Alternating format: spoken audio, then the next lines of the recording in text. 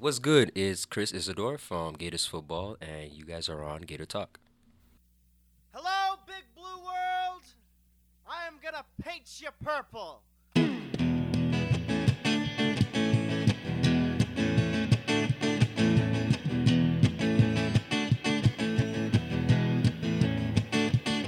Raise your mugs and raise your little brown jugs and raise a toast.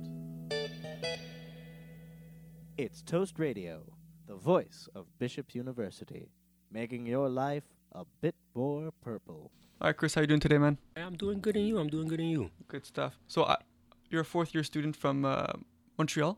Exactly. So when did you first come to Bishops? In 2021? I came to Bishop in 2020, the year of 2020, so pretty much during Oh, in COVID. the fall, yeah. Exactly, the fall of 2020. So then when you got here, there was no football, obviously. What was that like coming from Cégep at St. Lambert, Montreal? Exactly. So then you come here, then there's no football. So how was that kind of going for you? I'm not going to lie. It felt like it was a cut in one of my goals, or you could say it was a cut in my ambition, because I really came here with, okay, I'm going to I'm going to play uni ball. I'm going to see what the experience is like. I'm going to learn new stuff. I was really hyped to just get into the flow of it, especially I had teammates back at Champlain that they already went into the winter semester at certain universities, so I was just hyped to get into the flow, and then seeing how it was cut short, it was kind of like, well, what am I doing here? Like, what am I here for? But I guess it kind of gave me a different perspective to look at it, because it's like now I got a little bit more time to really prep myself. Like seeing what the level of competition was truly like at university, I was like, okay, this is a year to really like truly get ready for what's to come. Right. It was like one long mini camp, kind of like one long fall camp, training camp. It was a very long fall training camp. And how did you find that transition, not only in football, but also like moving away from home and all that? Like, how did you adapt to that new change in your life? If I'm being really honest with you, Barrow, my fault. It was on dit en français, c'était un frappe. So it was a shock for me, because I really came from a coddled lifestyle. I live with my pops, and he really kept me at home. So going out was really limited to me. You know, not much. Not to say that I didn't have liberty, but my liberty was very controlled and monitored by my father. So like coming here, it was very exciting, because like, okay, I really could just do what I want. Like I remember the first night I was here, I walked outside at like 10 p.m. to go to the dep, and I was like, I could really do this, and You could go do whatever I want. whatever and you nobody want. told me nothing. Like Exactly. I could walk home at 11 and I don't gotta worry or whatever, you know. But it was also a shock, because it's like, okay, I'm really by myself right now. So it's something that I never really did growing up and living with my father. So, you know, living with my dad, I didn't really go out. I didn't really explore, like, you know, talk to people or like get to socialize like that. And then coming here, really being left on your own, really interacting with a lot of other people your age. You see, like, people willing to talk, people willing to have conversation and everything like that.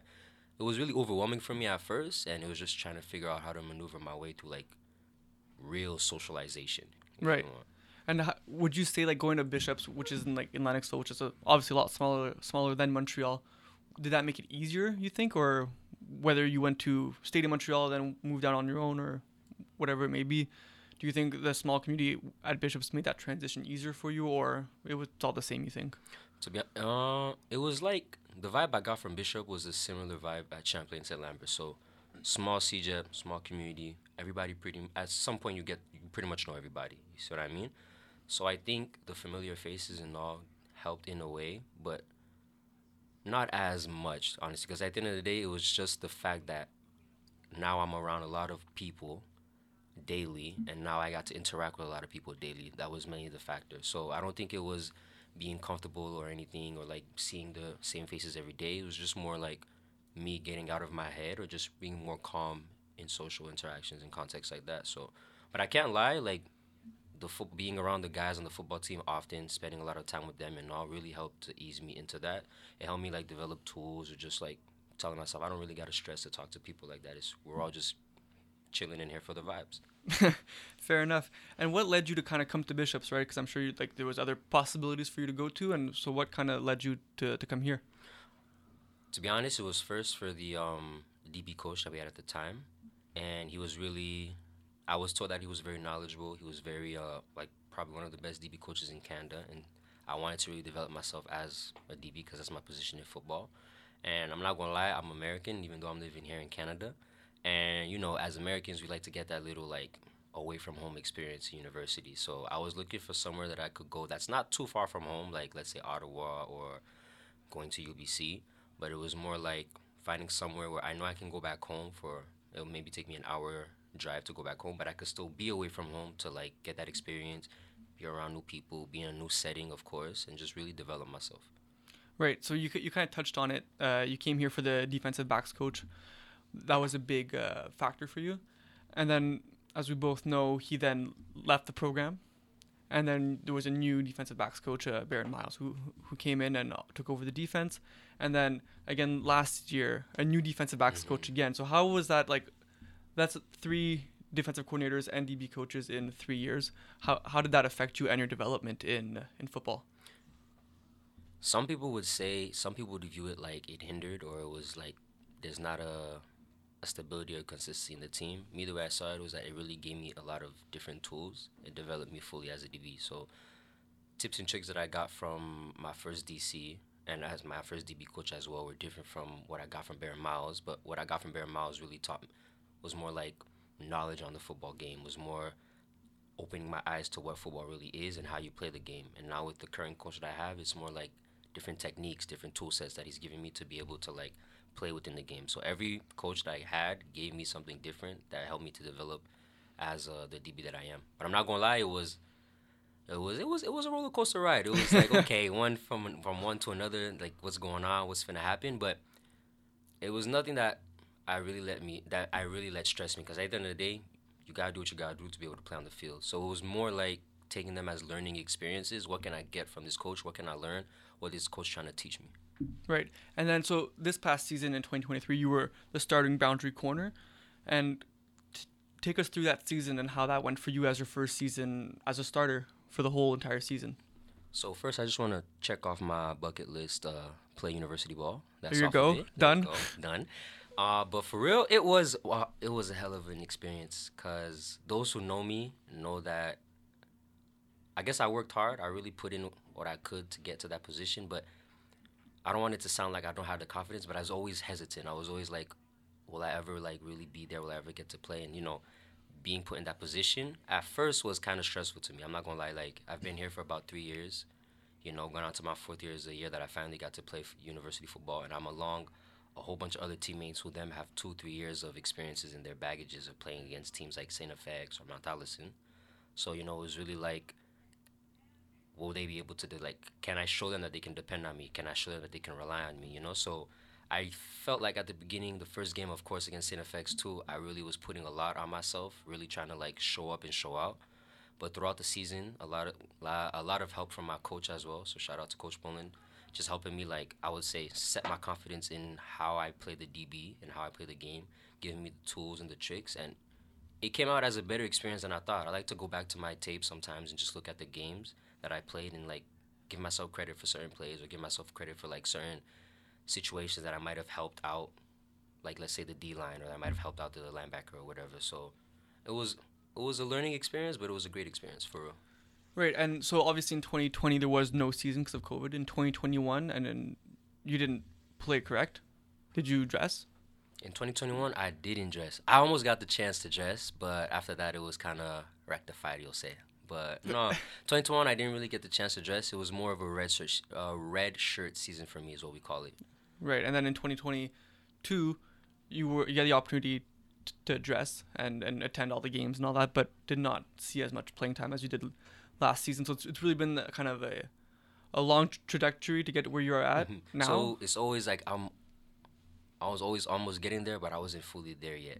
So like in 2022 with Baron Miles, it was really I was put behind our starting safety at the time, Jay Kelly, which was crazy. Shout out to Jay Kelly. Shout out to Jay Kelly for real. Winnipeg Blue Bombers. Yo, a stud of a player. So it's like I said, I really told myself I have 2 options. I can really let this get to me and tell myself like, okay, it's just I wasn't ready, or I wasn't like a good player, I wasn't good enough, or like he's not giving me the opportunity that I'm looking for, or whatever. Or I could really tell myself like, okay, if I'm not playing, it's for a certain reason, not necessarily a bad one, but it's to figure out why. And honestly, like with Baron Miles, it started off as a rocky season for me, like very like what's going on? Do I really want to keep playing football? I guess I'm really not good to at the end, I was actually enjoying it because it was like I'm seeing what he's trying to teach me through the game, and I'm starting to understand what he was trying to show me.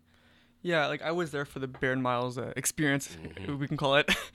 um, it was a much different approach than I think what we were used to. Yeah. It was just completely different, right? It was less restricting. It was a lot more free, and it was just go make a play, and you're like, okay, well, how right? Exactly. And he was like, I don't know, just do it. And so it's kind of understanding that new approach and kind of learning how to learn from him. Exactly. Right? CFL Hall of Famer, coached in the pros. He's back in the pros now with the Red Blacks. Mhm. So it was a really, really cool opportunity. I think everyone learned a lot from him, but at first everyone was like kind of put off by his coaching approach because Exactly. it was skeptical about it was at night and first. day from the previous, right?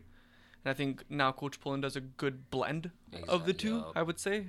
He gives you tools for your tool bag, but he also lets you see the game and play the game Yeah, free. he gives you the opportunity to explore with it and pretty much experiment with your tools. You know, he'll never be like, just do this and stick to this. Throughout the game, he'll like, yo, why don't you try out this? How about you see how this goes? And if we both notice that it doesn't work, all right, we'll just stop doing that. We'll keep it for another game. And what I enjoy is that the tools he gives you is never like, okay, it's not working, forget it. It's always like, okay, we're not there yet, so we'll save it for another game, or we'll save it Right. for a better opportunity or a better situation. Like we're not there, so we're gonna have to keep on practicing, perfecting it, so that we can finally use it in any type of situation that we want. Right.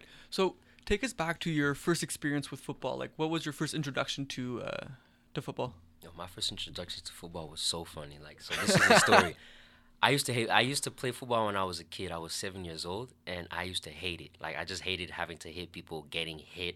I didn't understand none of the plays. I remember at some point, my coach finally let me play in the playoff games, and we had this. Pretty much, I was a D-line, and we had to do this You're stunt. playing D-line. I played D-line. Wow. I was a little chubby kid back then. And we had a stunt that we wanted to do, but I never understood what stunt meant. And so the game went, and I just stood up and looked at the coach and like, what do I do? And he was like, are you serious? Like, go for the ball.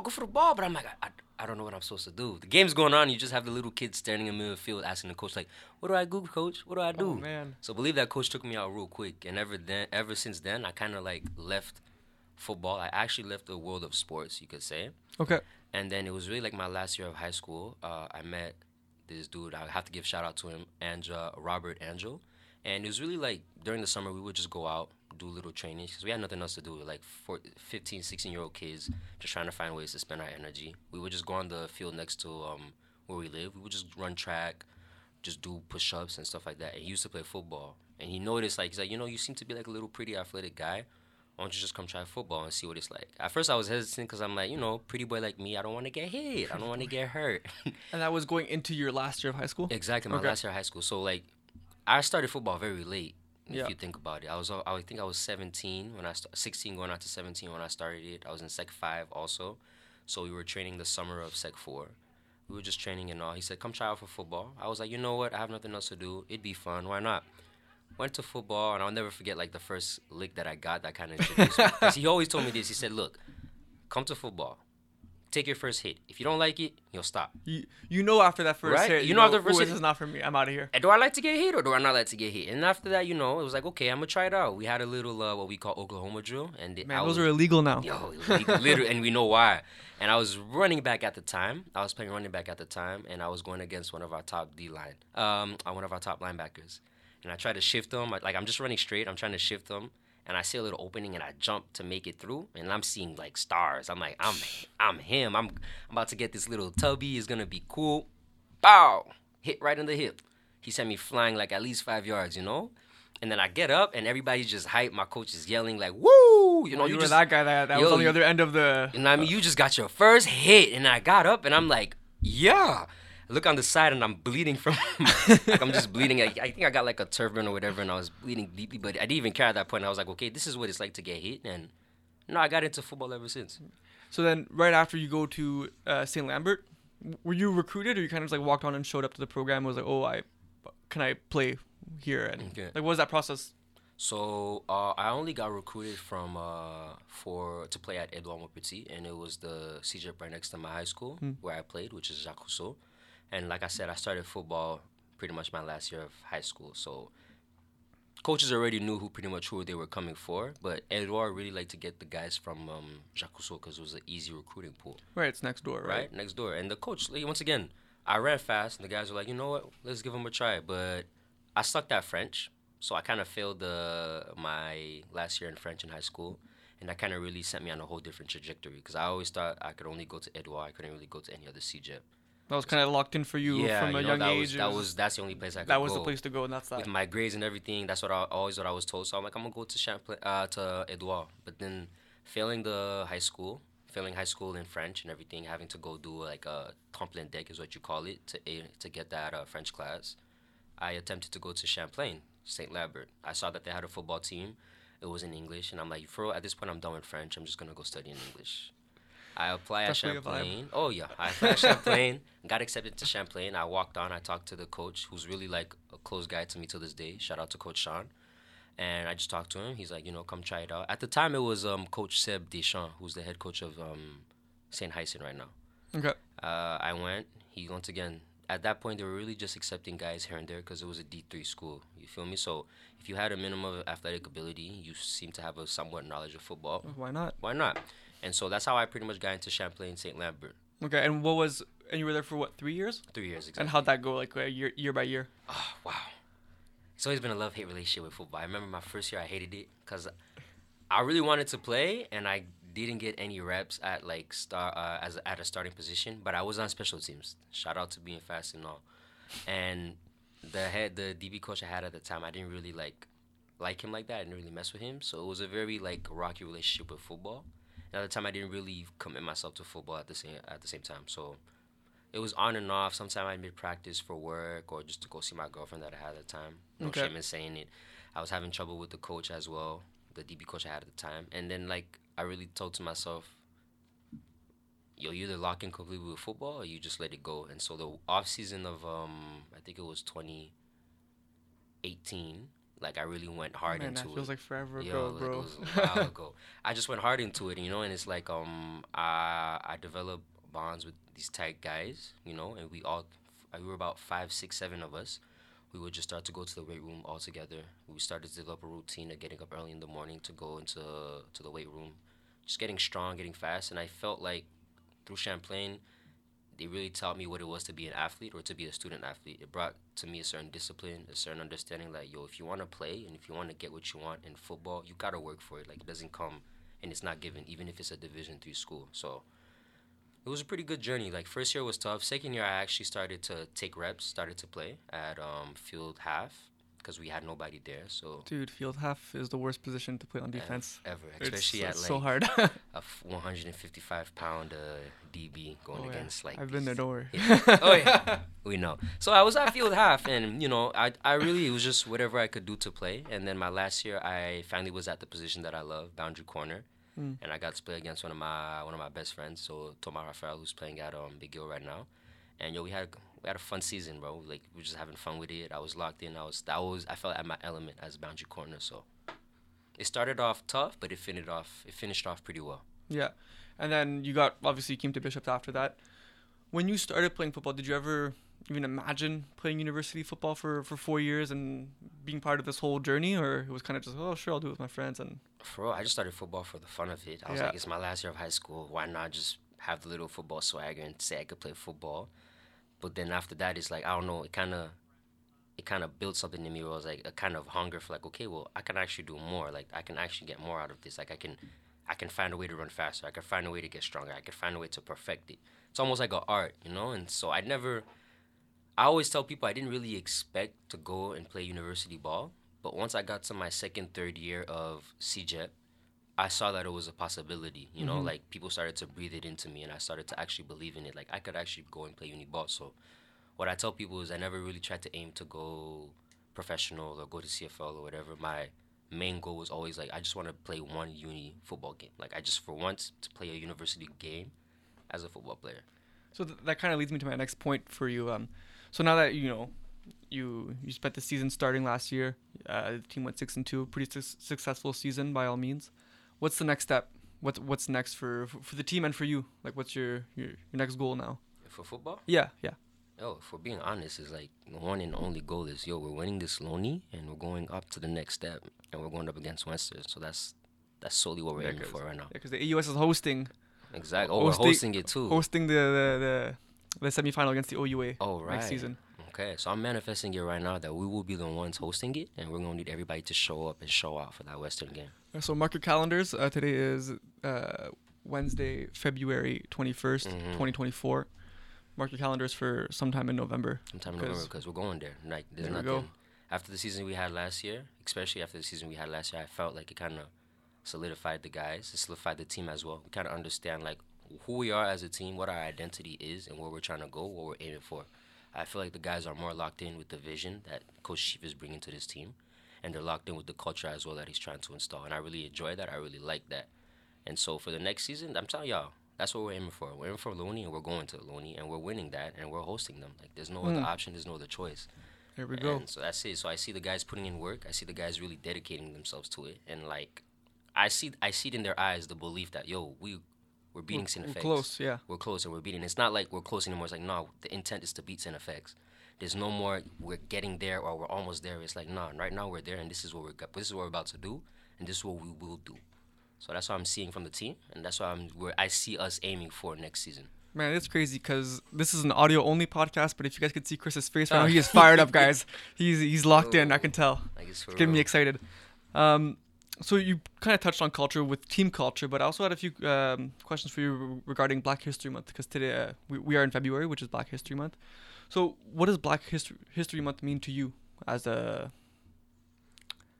For real, as a Black student athlete, especially here at Bishops, if I'm giving a general view of Black History Month, to me, it's the month where we get to highlight and really put into light Black excellency. So not just Black figures all around, not just the typical Martin Luther King, Michael Jackson, and Malcolm X and all that, but it's really to highlight what it is to be Black and what it is Black excellency.